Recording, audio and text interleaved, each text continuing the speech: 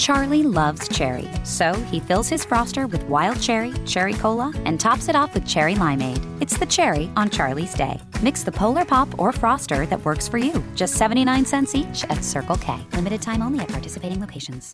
From a bird-watching nurse to a line-dancing firefighter, nobody's just one thing. That's why Polar Pop and Froster aren't either. Choose from all kinds of flavors and make your mix. Polar Pop and Froster, just 79 cents each at Circle K. Limited time only at participating locations.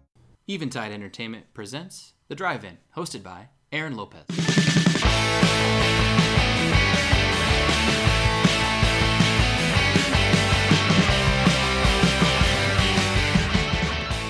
Hey everybody, welcome back to another episode of The Drive-In. I am your host, Aaron Lopez, and I am here today with a returning guest host, Chris Burnside, co-founder of Dayton Writers Movement and head writer for Unwritten. You guys are working on something new. Yes. But I don't believe any of the details for that are out yet, so we'll keep that quiet. Yeah, welcome back. We're here for, actually, I think one of our earliest episodes, Suburbicon, episode 3. That's really exciting. Finally got you back on here. It's been a little while, but thanks for joining me today. Absolutely. Glad to be back. Today we're going to be looking at the Oscars. We did an Oscar preview with Mike Shea a few weeks back, but this Sunday the Oscars were held, and we're here to tell you where they messed up and what they got right. So no trailer rundown, no spoiler-free summary, nothing like that today. So we are just going to get to the Oscar winners, those that should have won, those that won, and we're happy with, and just kind of an overall discussion of the evening. So, coming into it, Chris, how many of the like major pieces, major films had you seen? I think I had seen of the like Best Picture nominees. I have seen 3. Okay, so not too many. I want to see a few more. Yeah. There's a few more that definitely are calling to me, but I had seen Shape of Water and Get Out and Lady Bird. Okay, yeah, I was only missing 2 from my resume this year. I didn't see Call Me by Your Name or Phantom Thread. Okay. I wanted to see Call Me by Your Name, just never got around to it. It didn't match up with my free time. It was playing around here at some theaters. Actually, I think one of our local Cinemark was playing it, but I was doing something else for that time, and it just didn't get to see it. Phantom Thread, I really didn't want to see. I don't have much interest in it. It's kind of funny because the first and only time I saw a trailer for it was during Suburbicon. Right. We talked about yes. that. And I was like, yeah, this is a movie that I'm not going to understand, that's going to probably get some Oscar nominations, and it did, and even won for costumes. But yeah, so it's kind of funny to see that it did get some of those, but I really didn't have any interest in going to see it. We'll see. Maybe eventually I'll see it. I'll probably end up seeing it at some point because it's Daniel Day-Lewis's. Apparently, it's his last movie. That's what he says. He's said that a few times, hasn't he? Yeah, we'll see. It's going to depend on who gives him another a script that he feels is worthy. Right. But he puts himself into so many different. He does the method acting so well that I just feel like it's got to be wearing on him. You would think, yeah. At some point. These are some arduous roles that he takes on, so I would imagine at some point. But he seems to work out well with Paul Thomas Anderson, so That's who knows? True. Who knows? Next time that script comes around. Well, a very good segue for us, because Phantom Thread is the first of the categories that I have written down. They won for Best Costume Design. Mm-hmm. What were your thoughts on that? I thought if they didn't win for a movie about someone who made clothing, there's something wrong with that. I felt like they kind of had to win, or that did not bode well for the film. Yeah, I didn't actually pick that. I picked Victoria and Abdul just because I had seen pictures and it looked phenomenal. But once you had said that, we came over to their house and for a viewing party, and Chris made that comment, and I was like, yeah, that was a dumb move not to pick Phantom Thread. But yeah, I mean, it's a movie that features somebody making dresses. It's going to have some very accurate dresses made. Mm-hmm. I had no problems with Phantom Thread winning. Yeah, it was fine. Simple win there. Moving on to makeup. Makeup went to Darkest Hour, and I feel like this was dead on. I think there could definitely have been an argument for, I think Beauty and the Beast was one of the, and I honestly can't even remember the third one that was nominated. But what do you think about Darkest Hour getting makeup? Oldman, I mean, he's already a chameleon, but in that particular role, like he doesn't barely look like himself. So clearly they did a nice job. He looks like who he's supposed to look like and not like himself. So at least for that perspective, like they certainly did a good job. Whether it was, I mean, I think it's splitting hairs to decide, like, is it this, is it going to be the better than, say, Beauty and the Beast? But it was clearly very good. Well, and as we were talking, I realized that the last one was Wonder. Oh, right, for the prosthetic use. I actually, and this might speak to Gary Oldman's talent, but I forgot I was watching a movie featuring an actor. So I think probably a little bit of that is speaking toward how well Oldman portrayed Churchill in the film, but also too, we actually had a friend of ours who was here. Who's Gary Oldman? And first off, It was kind of one of those facepalm moments where, like, who's here? Excuse me. But then when we showed when they went to see his him as Churchill, and then it went over to him sitting in the audience, it was two different people. So they did a really, really cool job. And on top of that, it wasn't just about that. It was also getting all the other hairstyles from that time period in London, which I think they did a really good job as well. So, yeah, I was 2 for 2. I had no problems with Darkest Hour or Phantom Thread for makeup and costume. Let's mix it up a little bit for the sake of having something other than just agreeing with everything. Let's look at sound editing and mixing, because I know that you had opposing views, at least on your picks to who won. Both sound editing and mixing went to Dunkirk. Right. Who did you think should have won? So, I mean, again, prefacing with that I hadn't seen Dunkirk, I was so impressed with the way that sound was used in Baby Driver that I had to kind of want that one to win. It wasn't just the way that they used music and the score, although those were both also impressive. It was just a very sonic film, and the sound was used so well. It had a lot of action, but it also had a lot of more subdued moments, and I think that just really exemplified what you can do sonically with a film. And it wasn't just about, like battles or something like that. So I was kind of gunning for that one, but probably more of a dark horse. Yeah, that was one that a lot of people actually, when I had Mike on a few weeks ago, he was pulling for them too. That was one of the films that he watched that he was very much a fan of and loved what they did. Dunkirk, I've seen Dunkirk, and it does it does justice to it. But I don't think there was anything in comparison to Baby Driver. I don't think there's anything Dunkirk did that every other war movie that did something well has done. Right. Right. And for that matter, though, you also see a lot of those war movies do end up winning those Oscars for it. So maybe there is a large challenge to making that as accurate as it is. But Saving Private Ryan's already done it.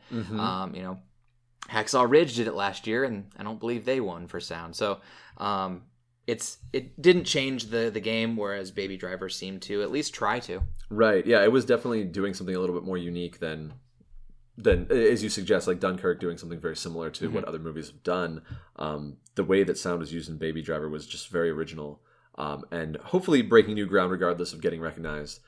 With the statue, hopefully at least other filmmakers are seeing that, hearing it really, and realizing, oh, okay, there's something else we can do with sound in our film other than just sort of amplifying things. Yeah. I mean, at one point in that film, there is a shootout where the gunfire is matched to the score and to the song that's playing, and it's just fantastic. Little things like that were really impressive. Yeah, and I'm looking right now at the sound editing nominations. Did Star Wars get one?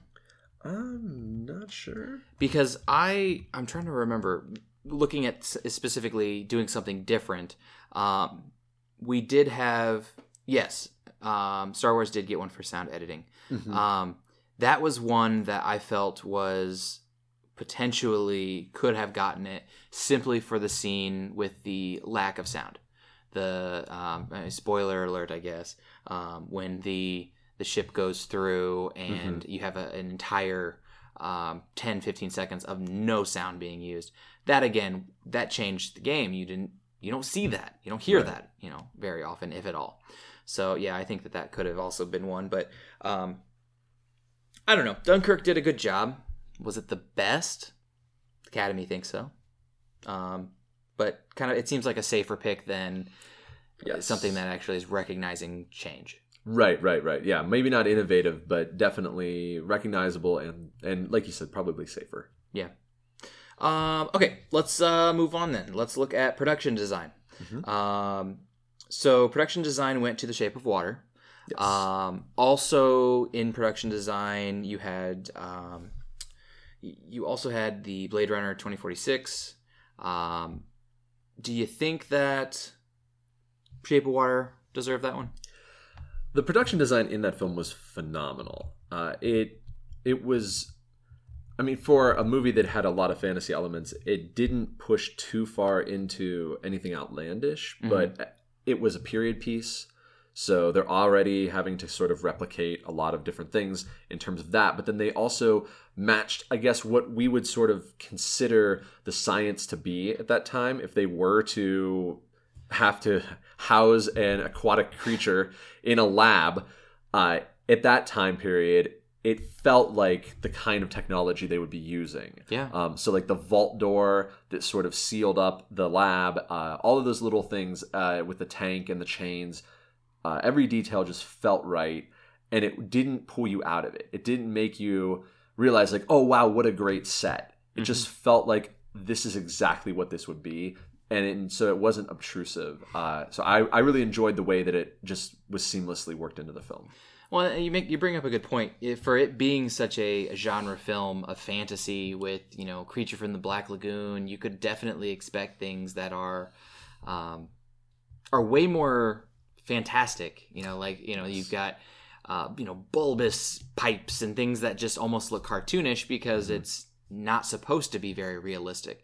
But they made you feel like if this happened, it actually could have happened this way. Yes. And the scenes, and specifically with, the split between the science and the labs and things like that. But then also, what I liked the most was the apartments. Yes. The scenes in the apartments were done so in a way where you had this pack rat mentality, and you felt like this was in one continual world. You didn't feel like they were going to different sets. You felt like from the apartment to even Octavia Spencer's house, her character and her husband's house, and the outside world as well, with the lock and dam and that setup too. It all felt very well organized. Agreed. So yeah, I liked Shape of Water. We'll get into that a little bit specifically. So let's stick with visuals and let's look at the visual effects, which I felt this could have been a toss-up. Oh yeah. I think it speaks to the genre itself that all five were science fiction fantasy based, and I think that's very cool just to see how far we've come as far as visual effects. And I remember one of the earlier visual effects years, you had like two. Like you just didn't see very many, and now you're able to actually acknowledge movies that have no business being in the Oscars, but they do one thing very, very well. So kudos to all of the nominees for visual effects, but it ended up going to Blade Runner 2049. What did you think about it going there? I think that's fine. It's the effects are beautiful in creating the world.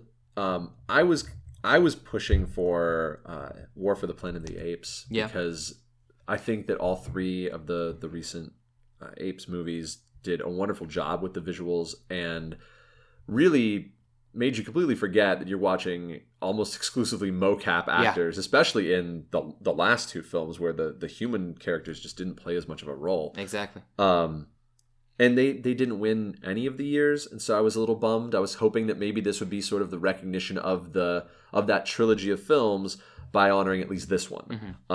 So I was hoping for that, but we haven't seen a lot of recognition of mocap. at the Oscars. Yeah, I still think it's a crime that Andy Serkis hasn't won something. Yeah. You know? And I found out that the reason is because he's not actually in the movie, so he can't be nominated. Oh, is that what it is? Damn it, he is amazing. He has changed the game. He alone has shaped and defined an entire genre of acting. Yes. And, you know, at some point or another, he's going to have to get something. Maybe eventually he'll get a role that they'll just say, you know what, he needs it. Something like, you know, Claw from Black Panther. Clearly that's not Oscar worthy. But at some point the guy's he has to get nominated for something. I certainly hope so. Which I agree. I think it's a shame that they weren't at least in some way, shape, or form acknowledged, because I still think that the title of the movie was probably a little bit misleading, because there wasn't a whole lot of war. That's very true. But the way in which the motion capture was done was just phenomenal. So yeah, I would have loved to seen Guardians of the Galaxy get the nod just because I'm a Marvel fan, but we can't have everything. I'm right there with you. I honestly, I was fine with any of them. I had the one that I wanted, but I would have been fine with any of them. Well, and I'm pretty sure Blade Runner is one of the only ones that didn't utilize that all that much motion capture. Yeah, because you look at the others, true. You have entire characters in all of the other four: Star Wars, Kong Skull Island, War for the Planet of the Apes, and Guardians of the Galaxy 2, that have characters are entirely motion capture, right? Multiple characters at that. So maybe that's not the route to go. I don't know. So Blade Runner 2049, and Blade Runner 2049 also won cinematography. That one also felt to me like it was a toss-up. There are a lot that. I mean, we have our locks, you know, with a handful of these categories this year, but there were some that I had no idea. And this is another one that I really wasn't sure who it would go to. Ended up going to Blade Runner. What do you think about that? I think it's good for Deakins to get a win. He's had a lot of nominations, so I like that. It would have been nice to see Rachel Morrison win, just because she's the first woman even in this category. So that would have been great. And I thought that the cinematography in The Shape of Water was beautiful. The film was just beautiful, visually, and so cinematography played a big role in that. So I think any of those would have been fine. So I'm fine with Deakins winning. I think it's sort of a career honoring Oscar in a way. It felt that way. I mean, as soon as he won, you could just tell everybody, you know, was like, all right, yes, good, thank you. You know, he won it. And again, I agree. Actually, now that I had found and I had shared with you that Mudbound is on Netflix, so now I can go and watch it because I'd heard so many things about it. But yeah, I think not saying the nomination should be good enough for Morrison, but I think that at least is a good groundbreaking nomination to say, hey, absolutely, it's not a man's game with the cinematography, so that's a good, at least a starting point for that conversation. But going up against who she was going up against, especially with Deakins, I think it went to the right person. But I agree completely. Shape of Water was very well done. Darkest Hour had its moments. There were some specific shots that I remember watching that, especially like the last scene where you have Oldman walking out with all the papers flying, and the way that it just so happened to work out that nothing actually hit him in the face. And just like, I don't know, just the beauty of it. You know, the chaos that he was walking into as far as the war, I was like, that's a great shot. But overall, yeah, I think Deakins was the well-deserved winner here, at least. Let's do one more, and then we'll take a little break. We have talked about a lot of the technical aspects, and actually, I think we've covered all the technical aspects. So let's look at I don't know, let's do a fun one. Let's look at supporting actor. Mix it up and go for one of the bigger ones. So supporting actor went to Sam Rockwell for 3 Billboards Outside Ebbing, Missouri. For me, I was hoping that he won it. Just because, one, I love Sam Rockwell, but his performance was awesome. Just, it allowed you to see him in a way that not many people often get to see him. He's a comedian, He's a funny actor. He's not a comedian. He's a usually humorous actor, but every now and then he does something serious, and this just pulled at your heartstrings to see the journey that his character goes through. Do you think it went to the right person there, or did you have another hope? I'm a huge fan of Rockwell, so I'm in full support of him winning pretty much anything. He's someone that not only is he phenomenal, but he picks roles where you can kind of trust him. Yeah. If he picks the role, the movie is probably going to be pretty good, and the role's going to be a good one for him.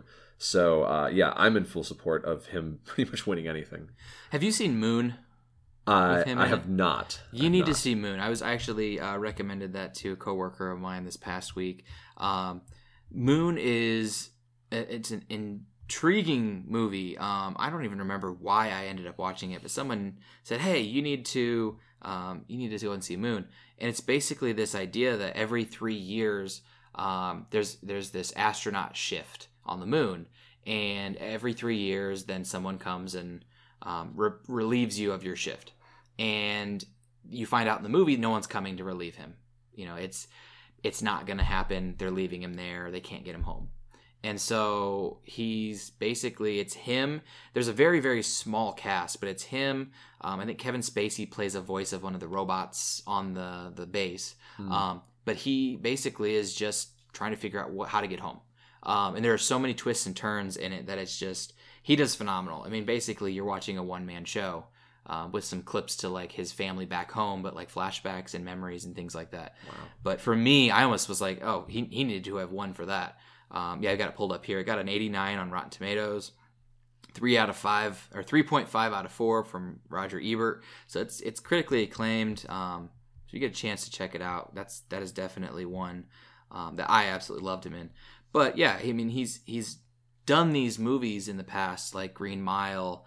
And I even still loved him in Hitchhiker's Guide as what's this the like Beetle Rux, or I can't remember the character's name. Let's see if I can find it here. Hitchhiker's Guide. Oh, we'll find it. I adored him in Matchstick Men. Yeah, which is a kind of a weird movie, but he's just so good. He played. Of course, he's not one of the first characters on here. How is he not one of the first? It's like Zaphod Beetlebrox or something. He's the guy with the two heads, and he's still so funny. He always does a great job. Honestly, I thought it could have gone to Richard Jenkins from Shape of Water. Oh, it easily could have. He did a phenomenal job as well. But I'm very glad it didn't go to Harrelson. I love Woody Harrelson. He's one of my favorite actors, but I don't know why he got nominated. His character was not... It was important, but it just didn't feel nearly as important as an acting performance. And then I still think that Christopher Plummer simply got the nod because of the talent it took to do it in such a short amount of time. Right. To completely come in after the movie's done. Hey, here you go. Redo a movie for us. Oh, yeah, sure. And I haven't seen The Florida Project with Willem Dafoe. I heard he was a dark horse to win it from those that saw it. Mm-hmm. But I can't really speak to that. I know that from the movies I saw, Rockwell was my pick, and I'm very happy that he won. So, all right. So we're a little bit... We haven't gotten to the big one, so we'll probably end up talking a bit more of those on the second half. But we're going to take a short little break. We're not necessarily at the theater this time, but if you guys would like to go to the lobby, refill your soda, your popcorn, and your Sour Patch Kids and the like, we will be back soon after we see what is coming up soon from Eventide. If there's one thing that's true about wrestling fans, it's how much they like to talk about wrestling. Join Aaron Lopez and Ben Norsworthy for the Top Rope Wrestling Podcast. Let's get ready to rumble! Tune in every episode and be ringside as these two break down all of the big matches in the world of professional wrestling. Brought to you by Eventide Entertainment. You know, there's nothing quite as satisfying as a good conversation with intelligent company. Join comedian Don Smith every week as he sits down and talks with comedians, actors, filmmakers, writers, and everyday schmoes. It's The Life with Don Smith, Wednesdays at noon on 106.9 FM, and now available on the Eventide Entertainment podcast feed every Friday on Spreaker, YouTube, and iTunes.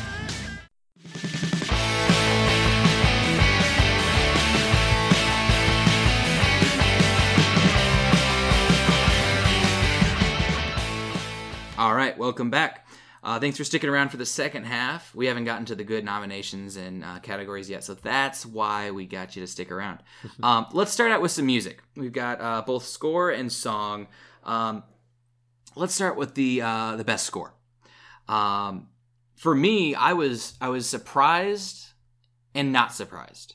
I was surprised that we had both Zimmer and Williams in a category and neither won. Yeah. That surprised me. But I was not surprised that it went to Shape of Water because of how flawless the music was in almost every scene. Yeah, it was phenomenal. I really, and it's funny because I look back and I'm like, yeah, I didn't pick the music. I did not pick Shape of Water. I think I actually picked Williams just because it's John Williams. But as they were going through and playing the clips, I'm like, it has to be Shape of Water because there's the music, there's the song that it's just like, it's almost like an underwater love song. Yes. And it's like, how do you, yes, please personify underwater love into a musical score. And the guy did a great job. Yeah. And it was very well done. In fact, I don't even remember.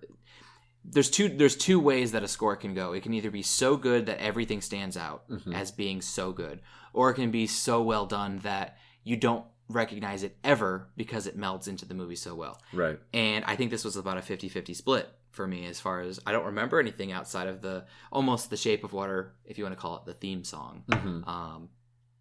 But yeah, I liked it. I thought that the Shape of Water was a good choice. Oh yeah, it was really strong score, and I had the same experience that you did because I'm a big Zimmer fan. So I was like, oh okay, well that'd be cool if he won. But when they were playing the clips, I was like, oh yeah, that's right. It was really that good, wasn't it? You're just like, crap. I went with the wrong one. And that happened to me so many times this weekend where I was like, filling it out, and I'm thinking, oh, absolutely, it's going to be this. And then they go through and I'm like, what am I thinking? Like, of course it's going to be this person. And then they read it and I'm like, yeah, I picked the wrong one. The song is one I don't necessarily disagree with, but I don't think I disagree with who it went to. Coco won for Remember Me. I think the song was great. I'm still a little disappointed that they didn't actually get the kid who sang it in the movie to sing it. Yeah, they had people from the soundtrack that sang, but it's like, but get the kid. The kid's voice is what you remember from the song. But they did have who did they have singing that? I can see his face. They had one of the characters was there, and he was singing it, and it was okay. It's probably, honestly, though, one of the weaker songs vocally that night when all of the best song category nominations, they go and they sing, and they had the Hispanic heritage and culture and the dancing, and that was great. But vocally, it didn't impress me. But they ended up winning. I think it should have gone to This Is Me. I'm a little biased there. I don't know. A part of me wonders because we know the Academy Awards are in some way, shape, and form political. Like, they're not 100%, but they're also not completely unbiased. And Pasek and Paul had just won last year a lot from La La Land. Right. So maybe they were like, well, they just got a ton of awards. Let's spread the love. I don't know if that's how it works, but I could see if that's where they went. I can't imagine that you can completely divorce that from the conversation. Even if people are trying to be unbiased, and even if they're not actually actively thinking about that, that has to be just something that's in the back of their minds, right? It can't not be. And I agree. I thought that it was, of the performances just at the actual ceremony, I thought Remember Me was the weakest of them. And I was thoroughly impressed by the performance of This Is Me. Very, very thoroughly impressed. I'm looking this up. I'm wondering how many actual Oscar nominees within the same category won back-to-back years, because that doesn't seem like something the Oscars does. Not frequently. Let's see if it pops up. Back-to-back Oscar nominees. No actor. No, that's just saying that no actor in Oscar history has had 3 supporting actor nominations in a row. But yeah, I'd be curious. It doesn't seem like there were a whole lot of winners back to back. Nominations, quite a few. But winning back to back doesn't seem like it happens very often. So there you go. Maybe here and there it has happened in the past. It is out there, but I don't foresee that happening a whole lot. Now, Pasek and Paul are they've got their hands in a lot of projects, so we may see them again next year. And actually, I listened to all of them. I was not impressed with the one from Mudbound with Mary J. Blige. It was a nice song, but she didn't seem to be like, I love Mary J. Blige, but I don't know. It seemed like she was almost aging herself with the song. I don't know. That might have just been my take. It was a good song, but I don't know if it was one that I would listen to and say, "Wow, that deserves an award." Yeah. It was just good. Yeah, I couldn't stand the one from Call Me by Your Name. I like that style of music, but that was the only anytime there was a nomination for Call Me by Your Name, that was a song that played during the clip. Right. By the end of the night, I'm like, I don't care anymore. Stop playing this song. Like, I don't know. It was. I like the folk style music that it portrayed, but yeah, it just kind of got on my nerves. That's fair. But yeah, so let's move on to some screenplays. Yeah. We've got adapted and original, and let's start with adapted because I was just talking about Call Me by Your Name and bad mouthing the music from it, but it did win the best adapted screenplay. To me, it seemed like the safest pick in the group. Yes. I don't know if it was the best screenplay. I never saw the movie, so I can't speak to that. But in comparison to the ones that I did see, I was not happy that it won over mine. I'm going to let you speak on that first, though. What did you think?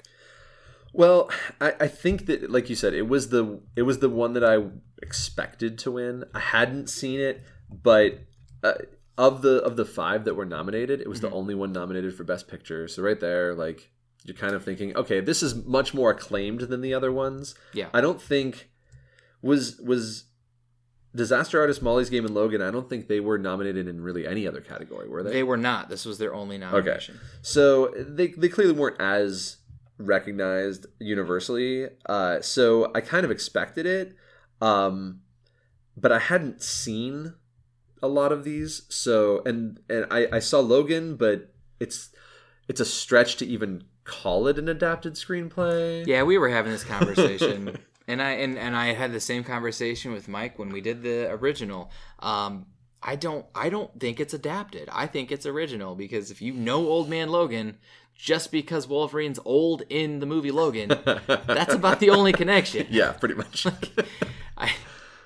No futuristic wasteland, nothing like no. Okay, well, I guess it's Maybe it's because, and we did bring this up too. Maybe it's because it is a character that was created by somebody else. Yes. That then they continued. They didn't change that character. They adapted that character into their screenplay. So. Well, they even when they announced that as a category and they named the what it was based on. So each one they named who wrote the adapted screenplay and then what it was based on. They named the creators of Wolverine. Yes, the character. So I think it may even be an Oscar kind of fine print thing that I'm sure can't call it original because it's technically based on an existing character. I'm just glad it got a nomination. Of those of the 5 movies and the ones that I had seen, which is 3 of them, I thought it was the best. I think what it did is showed how superhero movies and it showed that superhero movies don't have to just be about action superhero scenes. Yes. And we've just recently seen that with Black Panther. Yes. Black Panther has those action superhero scenes, but what it does as far as its theme, as far as its message, goes way beyond, a guy in a suit fighting crime. Mm-hmm. Yes. and Wonder Woman. And we had so many movies in the past year, and I'm glad at least Logan got nominated for something. I wish more would have gotten some respect and some attention. Agreed. But maybe Black Panther will be that next year because that came out after the nominations, and so right. Maybe. I mean, you can't ignore it for what it's doing. I actually think yesterday I was on Facebook and I saw that it hit 900 million worldwide. I believe it's cracked the top 10. Yeah, it's been out for 3 weeks. 3 weeks in 4 days. I saw a list in 4 days of 25 superhero films that it has outgrossed their entire box office in 4 days. It's insane, and good for it. Oh yeah, man, good for it, because it opens the door. It shows us that we can now have some diversity in our heroes, and for me, I'm excited because maybe we'll get America Chavez, maybe we'll get Kamala Khan. Yes, there's some heroes that I think need to be in the MCU, specifically at Marvel, and I'm excited. Agreed. So we got a little off track there. That's okay. And I'm laughing that Disaster Artist even got a nomination. It was a good movie. It was fun. I think there's a conspiracy theory in me that says that Franco was where Denzel Washington was. Right. And they pulled him. And rightly so if that was the case. But I'm surprised that he didn't get a nomination because it was a very well done performance. But we're jumping categories here. So let's go over to the other side of the screenplays, to the original, which you had mentioned, shot in the dark, when you have all five of them were Best Picture nominees? Or was it 4 out of the 5? 4 of the 5, yeah. Okay. Big Sick was not. Oh, that's right. Yeah, which it probably should have been. It very easily could have been. Yeah. All 5 of these, this was the biggest toss-up for me. Not just because any of them could have won very easily, but because I was having a hard time deciding which one should win. Yeah. They just had such phenomenal writing in these films. I think it probably went to the right film with Get Out. Yeah. But it's so hard to say. The writing in Lady Bird and The Big Sick, it was and The Shape of Water, really. The one thing that was different from them and Get Out, and kind of Three Billboards also to an extent, is that they're not doing something that's as groundbreaking. Like Get Out was really merging genres in a way that required the screenplay to be composed in a certain way, whereas The Big Sick really was a great take on a romantic comedy, but it was still essentially that. Yeah. And Lady Bird was essentially a coming-of-age story just featuring a woman, which that was groundbreaking. Yeah. But and The Shape of Water was a fantasy love story. Like they weren't breaking as much ground as Get Out. Yeah. So when you break them down to what their base elements are, it has been done before. Right. But with Get Out, it's a social commentary that combines horror and comedy in a way that we've never seen before. Right. Like, we've seen horror comedy movies. We've never seen ones that were so specifically done with a social commentary that, first off, just the timing of it was one thing. But on top of that, an issue that is on a lot of people's minds that was done in a way where you didn't know what was going on. And you were tied to the main character, Cooley's character, and you were on that journey with him. So it was one of those things that I was praying that Jordan Peele would get some sort of recognition. Yes. And unfortunately, when I was looking at it all, I was hoping that Gerwig would as well. Agreed. But I think when you looked at it, it was either him or either Peele or Gerwig were going to get left out. Right. Because neither of them, I felt, were going to get Best Director because it was too soon. Agreed. Scorsese didn't get one forever. And if he takes forever to get something, I think that at least there's a question of, like we talked about earlier, like the political aspect of, you got to earn it. Yep. Yep. They'll nominate you if you swing on your first and hit it out of the park, but they're not going to give it to you on a whim. Sure. So with that being said, I knew they weren't going to get Best Director, and I didn't think either was going to win Best Picture. So even though I would have been okay with either of them. So I was I was in a toss-up. I'm happy that one of the two. If it would have gone to Shape of Water, Three Billboards, or The Big Sick, in Big Sick I would have been okay with. But I don't think I would have been happy with Shape of Water sweeping this and getting the Best Picture. Agreed. And it was overall well conceived. The story was strong, the narrative was strong, but like I said, it wasn't really doing anything as innovative, and it also just didn't have nearly every line in Get Out and Lady Bird and the Big Sick was perfect. Nearly every line.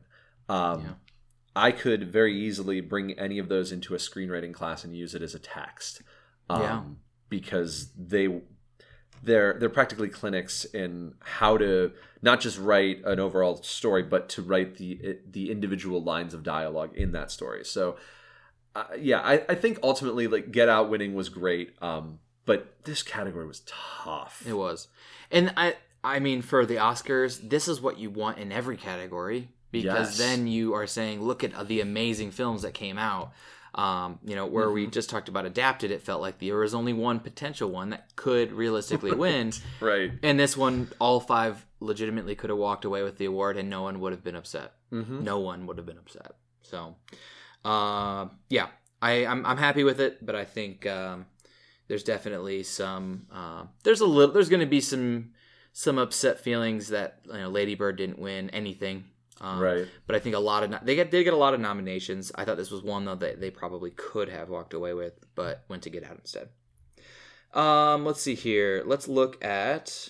We just got some of the big ones left, really. Let's go supporting actress now, which I verbally cheered when Janney won. Allison Janney, I spoke last time in the preview, but she actually went to the school that I teach at. Granted, it was a long time ago, but one of my coworkers who's been there since the school opened taught her and has had, just calls her here and there and just they're friends. And I'm like, that's insane. She calls her Allie, and I'm like, oh my gosh. That's amazing. Please introduce me. But so there's definitely a cool way of saying that I am one of the directors in the performing arts department that has at some point spawned an Oscar winning actress. Yes. Like, that's cool. That She's a Dayton alum or native, so that's always cool. But this is one of the ones I think we feel like was a lock. I could have seen it going to others. What were your thoughts as far as, like politics and locks aside, do you think it went to the right person? Given just the fact that it was so unanimous with everyone, that this was seemingly so obvious, I think it's fine. I really liked Laurie Metcalf, really, but Janney's amazing in everything, and like you said, there were 2 categories going in that were pretty much 100% locked. There was no chance of deviation, and this was one of those categories. Yeah, I very easily could have seen it go to Metcalf. I'm very happy that she's seen a bit of a career resurgence over the past 5 years so. Really starting with Sheldon's mom. I mean, I can't remember if she was in anything other than that. I mean, obviously Roseanne is where she kind of boomed. Sure. But I don't know if has there been anything before Sheldon's mom, and she's been in a couple things since that. But I think that may have been like the kind of the restart, the resurgence. I mean, she's been in random films, but nothing that anyone was like, wow, yeah, she really knocked it out of the park, and she's making a comeback. Like, I believe she was in Scream 2. Okay. Like, yeah. I don't know why, just popping into my head, but like nothing that people were like, oh wow, yeah, she's making a comeback. Yeah.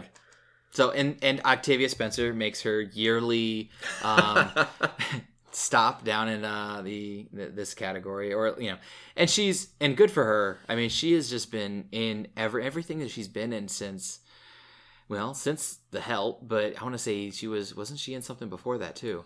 But she's been in pretty much every movie that has come out that she's been in. She's killed. Yeah.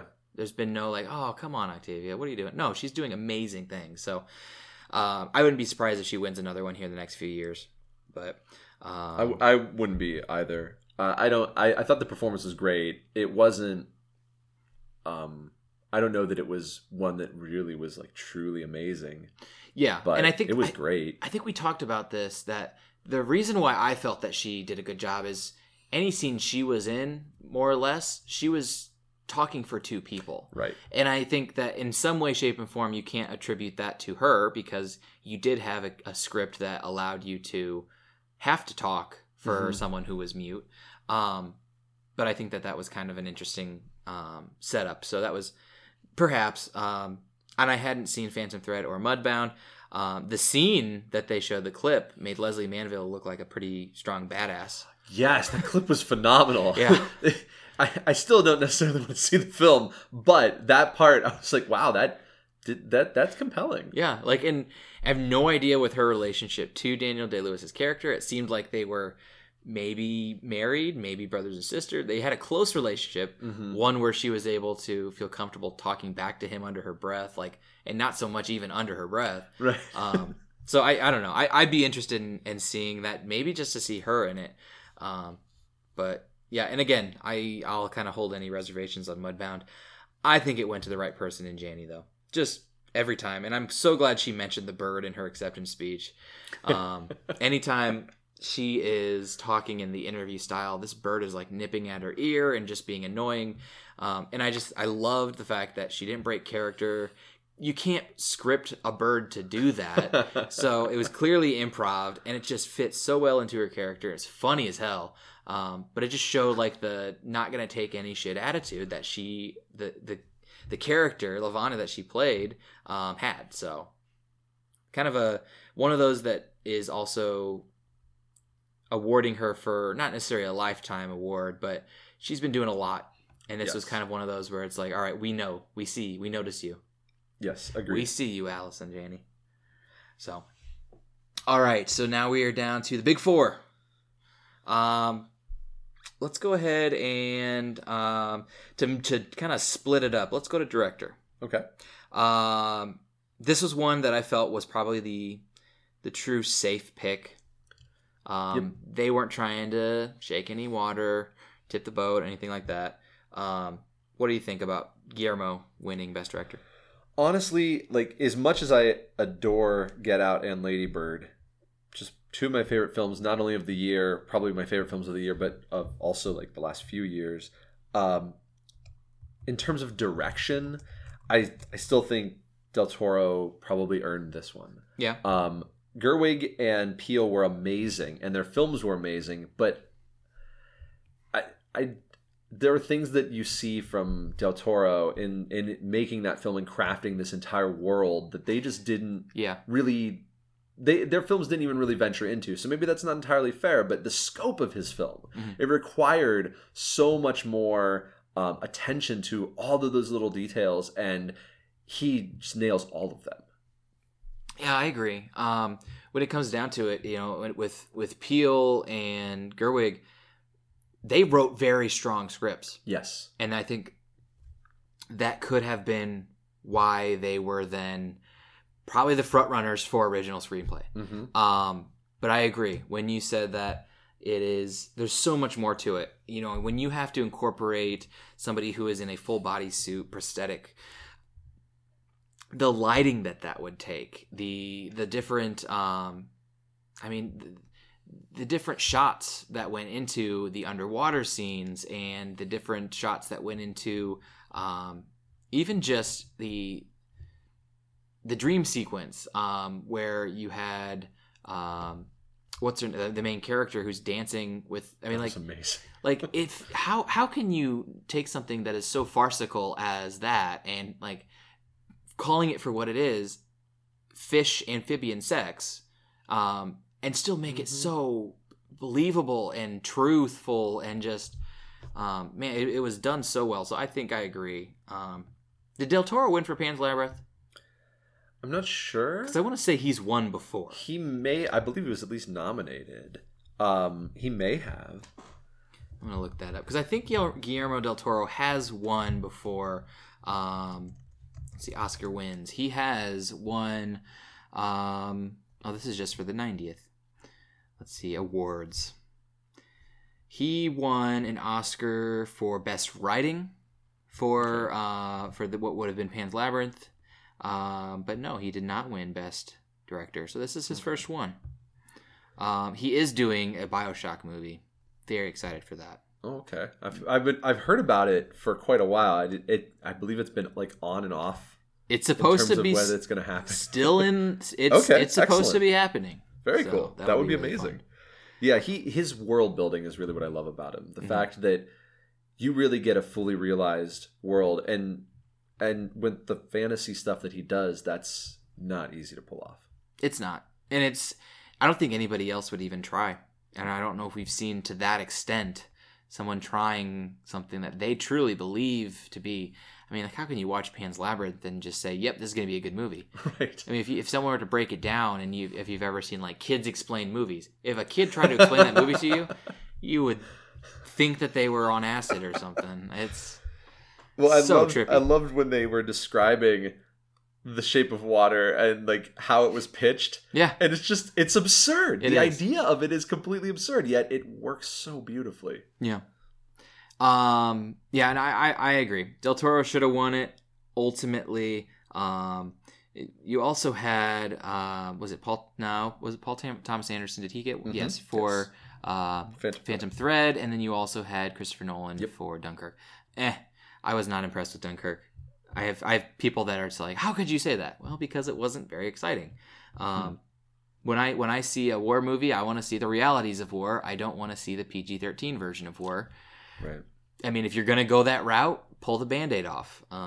Show it for what it is. The story was good. It was intriguing how they pieced everything together on 3 different timelines.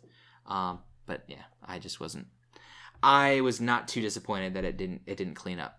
But now I will step off of my soapbox and we can move on to lead actor. I believe this is number 2 of the locks. I guess technically then there would be 3. Okay. But yeah, this was considered nearly a lock as well, at least as far as what I had read. The only one that they thought could have possibly even challenged Oldman would have been Timothée Chalamet. Yes, just because of because fresh faces they don't have to go and do their time like directors. Mm-hmm. You see a lot of first time young actors and actresses get that jump shop. So yeah, I could have seen that too. I went to see Darkest Hour just for his performance. Oh yeah. I knew he'd get some attention. Actually, I kind of feel ashamed. I went to go see Jumanji, and it was sold out. So I'm like, man, I guess I'll go see Darkest Hour. And I loved it. It was, so I was probably not ever going to see that, but luckily Jumanji was sold out. So I can say I saw him. He made me believe that I was seeing Churchill. I forgot I was watching an actor portray him.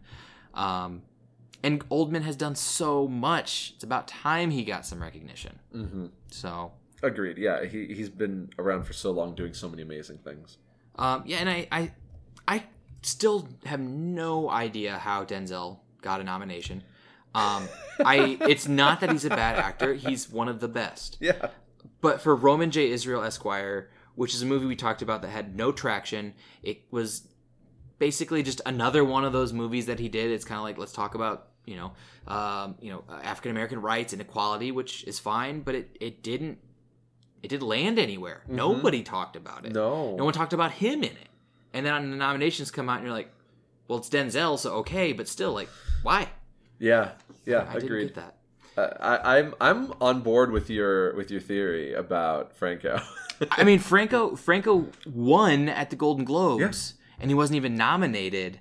And so I'm like, the timeline of it. Now, I do believe that the nominations are finalized before, or at least near, the Golden Globes. Mm-hmm. So, and the allegations against Franco came out like the day after. It was like within a day or two after. Right. So the timing of it would have had to have either been a perfect storm, or they said, in light of everything that's going on right now, we can't have that. But then you turn around and you see Casey Affleck, who wasn't even just allegations against, but actually had seen things happen against him, or he perpetrated, and he won last year. Yeah. So I don't know. Maybe it was because of the backlash against that. There was a decent amount of backlash. Maybe they said, we don't want to have that again. So I don't know. I don't know if any of the allegations have been proven with that. If they have or haven't, doesn't necessarily seem to matter right now. But I think that his performance was just phenomenal. And it's kind of a shame that the timing of that, or just the instance, the occurrence of that, took it away from him. But I'm disappointed because I went and saw it and I loved him in it. He did a great job, but I mean, we're definitely, that was one of the continual messages of the night.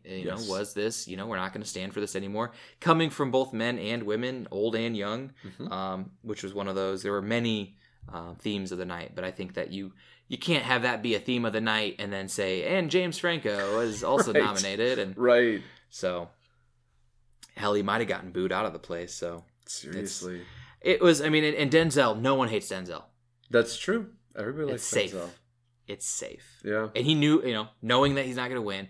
Speaking of Chalamet and Kaluuya, how about those two getting to say that they were nominated with Daniel Day-Lewis, Gary Oldman, and Denzel? That's just amazing. I mean, especially very early in their careers, to be able to just knock it out that well and then be in that category. That's mind blowing. Well, and look at Kaluuya. I mean, what a year he's had, going from Get Out to also being in Black Panther. I mean, you could just quit right now and say, seriously, very, very successful career. One of the most Oscar-nominated movies of the year, and then into what is certainly going to be, one of the biggest movies of all time. Yeah. At this point, because like I said, I think it cracked the top 10. Yeah. And it's 3 weeks. It's just I just still can't believe it's only been 3 weeks, and we've got that almost $1 billion. If Avengers wasn't coming out this year, I would say it's easily a lock for just biggest movie of the year already. Yeah, but that's true. Maybe. And here's the thing too: is it still may be ahead of Avengers by the end of the year, simply because I know people who don't give a damn about superhero movies. That's true. Who have gone to see Black Panther. That is true. So it's one of those movies that people didn't care that it had anything to do with the superhero. It was that you were getting an entire movie that focused itself around an entire culture that has not really been represented very well. So absolutely. And I think it's funny. I was talking to my students who were talking about this, and I was like, how many white women are in that movie? And they're like, oh. Like, you've got one with lines, and she gets killed by the bad guys. By the bad guys. So. But yeah, one with lines, and she comes off as snobby and horrible. Yeah, that's true. I mean, you got a couple white guys, and the Tolkien white guys, which I still love. Still love that. But yeah. All right, so let's move over across to the lead actress, which this one was one that I really enjoyed. Frances McDormand. I thought her performance was strong, but I would have been okay with it going to a couple others. Mm-hmm. What are your thoughts? This is the one, at least from everything that I had read, this is another one that they considered to be a lock. Okay. No one was really even thinking that anybody else could win. I thought that Saoirse was amazing in Lady Bird, but it wasn't. And Sally Hawkins was also great, but they weren't performances that I looked at and said, this demands a statue. Mm-hmm. I think the nomination for those is, well earned. And of course, Meryl... is there a film that she's not nominated for at this point, right? Yeah. I felt it was lip service just because it's her. Yeah. But at the same point, this was not one of her stronger performances. It was very bland for Meryl Streep. It was good. I didn't hate her performance. Her performance was probably one of the only things I did like about that movie. But I was kind of like, okay, well, Meryl, it's almost like Denzel, or Daniel Day-Lewis. They were in a movie. All right, they're going to get a nomination. Yep. I was happy that Margot Robbie got a nomination. I never thought she was going to win, so no surprise there. For me, it was between Ronan and McDormand. Whether or not the Academy was going to say, in her basically, wasn't her debut, or at least her first, Ronan's, has she been in anything else? Oh, she's been in quite a few things. Okay. She was in, she was nominated for Brooklyn. Okay. I believe. She was nominated. Right. What was that? Maybe 2 years ago. Something like that. She was in Lovely Bones. I mean, she was nominated for that, but yeah. Right. And she goes all the way back to Hannah. Yeah. When she was quite young. Yeah. Well, that shows you where I've been the past few years. Yeah. So okay, well. Anyways, yeah, McDormand's performance to me just, I was thinking back on it and thinking how we had a lot of mothers in a lot of films this year. Yes. A lot of them. And she was the only mother in this category. But she didn't have her daughter, whereas all the other films were about the relationship with the daughter. Right. And I'm just like, when you look at kind of like a thematic approach to a year in film, it was kind of this idea of what do you do, especially with it being a violent crime against a woman as being the source of this film. It's, what are you going to do about it? Are you just going to be like, well, it'll get figured out, or are you going to stand up against it? And that's the writing, but her portrayal of the mother in that film was just phenomenal. You know, it's kind of she was the winner that the Oscars needed this year, I think. But I don't think it was just lip service to her. It was earned. Right. I liked it. Okay, let's get to the big one. Best Picture, Shape of Water. I think it could have gone to a couple others. Mm-hmm. I'm not disappointed in any way, shape, or form. I think it was a win for genre movies. We mentioned that earlier. Yes. You know, it's kind of like saying like, hey, Lord of the Rings wasn't a 1 year thing. Like, this type of movie can still be considered a Best Picture. Yep. What were your thoughts? Yeah, I was very happy about that a fantasy with, you know, a mocap monster as one of the leads could win Best Picture. That's huge. I personally, and I kind of touched on this before, but I personally think that Get Out broke a lot more ground. I do too. And hit on a lot more axes than Shape of Water did. Shape of Water was beautiful, but ultimately it was really predictable.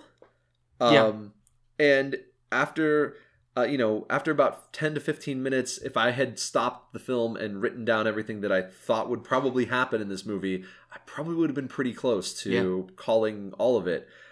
So in that way, like, it was really good, but was it the one that I'm going to look back in 10 years and say, oh, remember 2017 in movies, The Shape of Water? I don't think so. Yeah, I agree.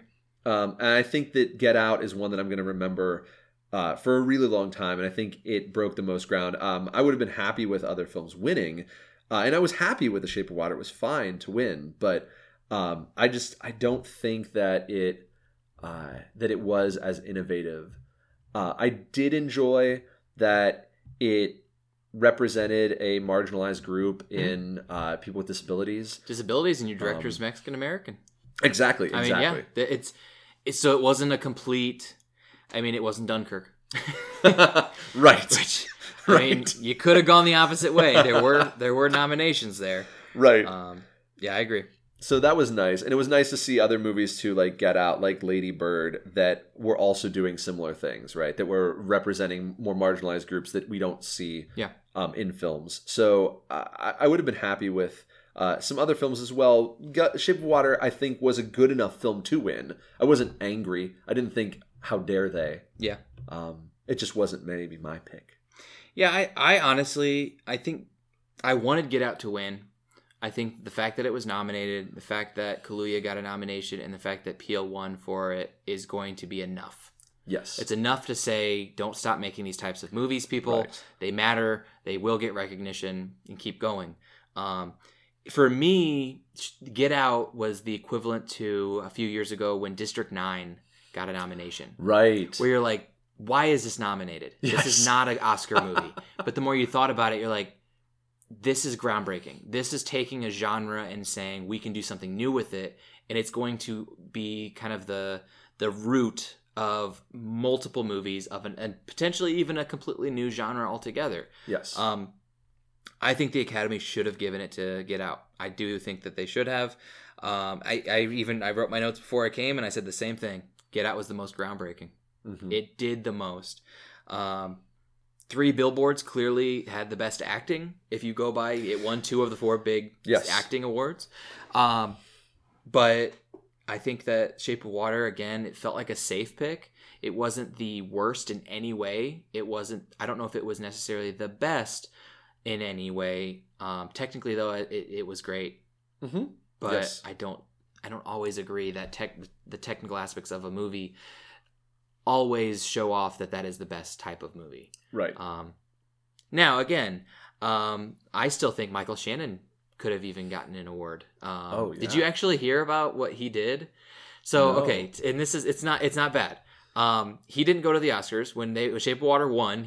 People were wondering, where is he? Like, he wasn't on the stage. I thought this was like an Onion article. No, he was at a bar.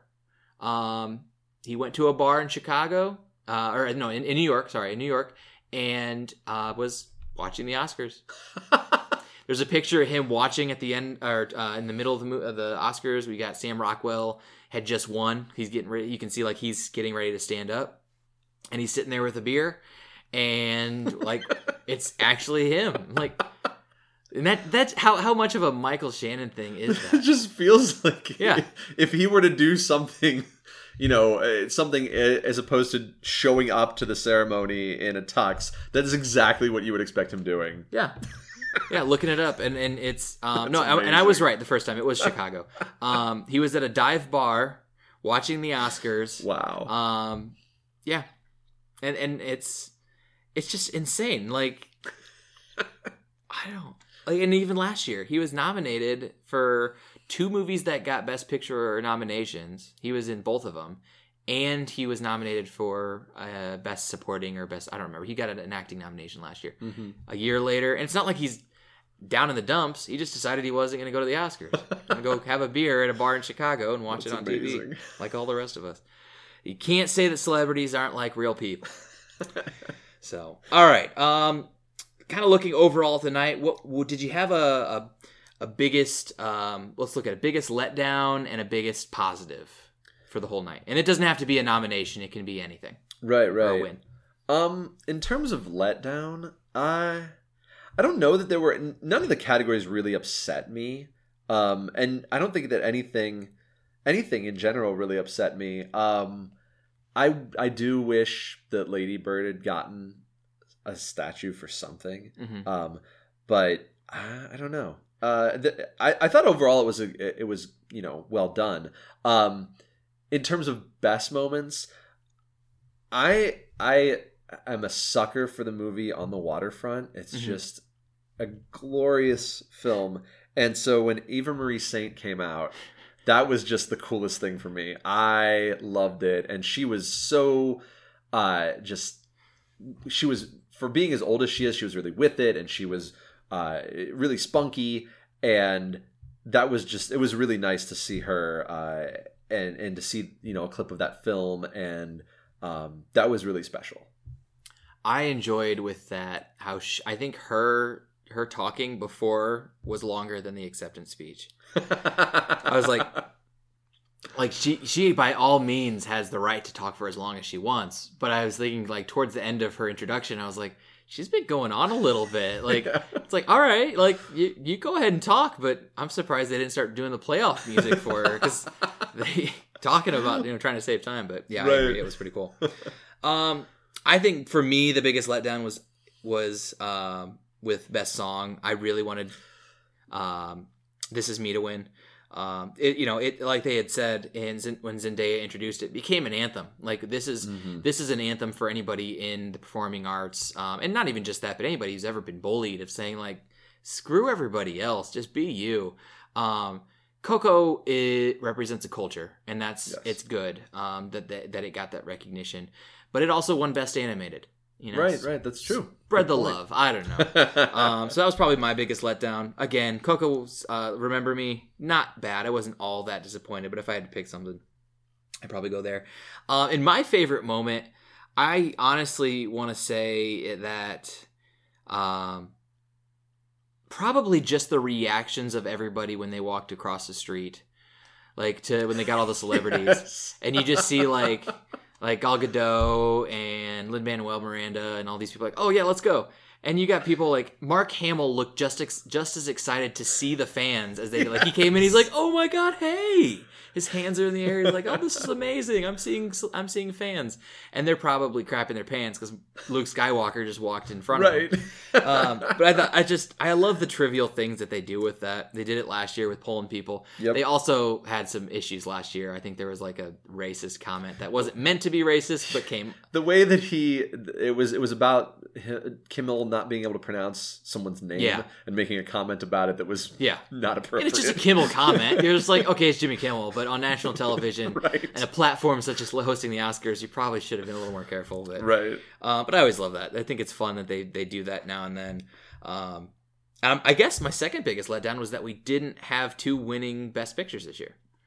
Yeah, that was kind of disappointing that there was no Steve Harvey moment, nothing like that. No nothing. Total screw ups. Did you notice that every envelope had massive letters everywhere saying what it was? It said it huge. It said it small. It said it hugely, and it was like the type of letters that you go and you buy at Target in a scrapbooking section. Like I feel like they were like, just in case, we're gonna spend $5 more and make sure everybody has the right ones, and on the back, both sides. Yep. Yeah, I thought that was funny. And then they've never done this before, but before they did Best Picture, they showed like, hey, here's the Best Picture envelope. Right. Like they were not gonna screw that up this year. No, and we also mentioned this when we were watching. They didn't bring the accountants out and make a big, boring-ass deal about it like they normally do.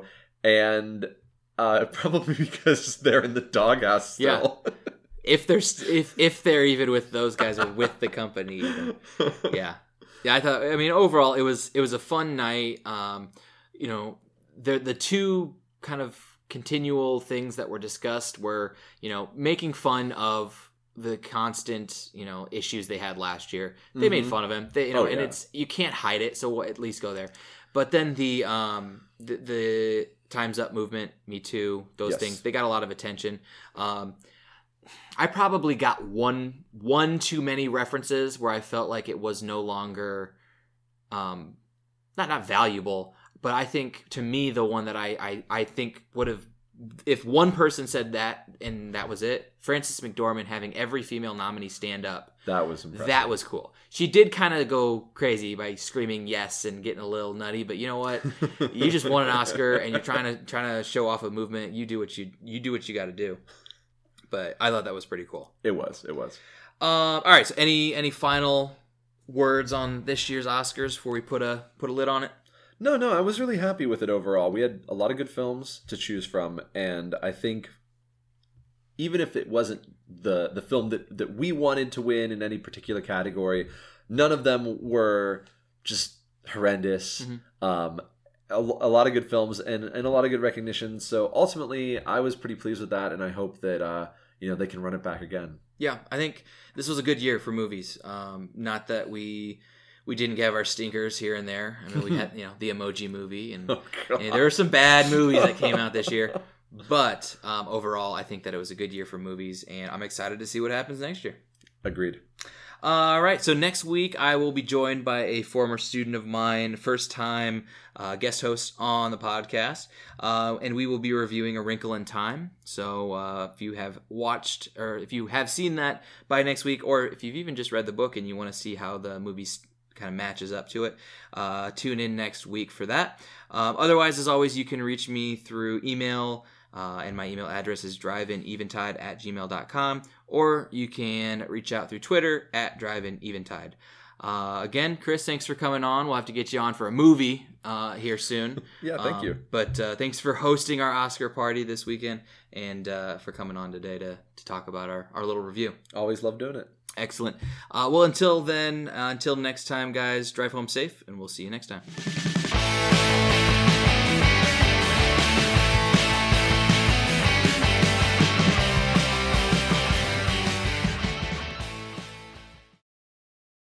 $7 billion humans on Earth can't all like the same drink. That's why Circle K has Polar Pop and Froster. Pick your flavors and make that 1 in 7 billion mix just right for you. Polar Pop and Froster, just 79 cents each at Circle K. Limited time only at participating locations. 7 billion humans on Earth can't all like the same drink. That's why Circle K has Polar Pop and Froster.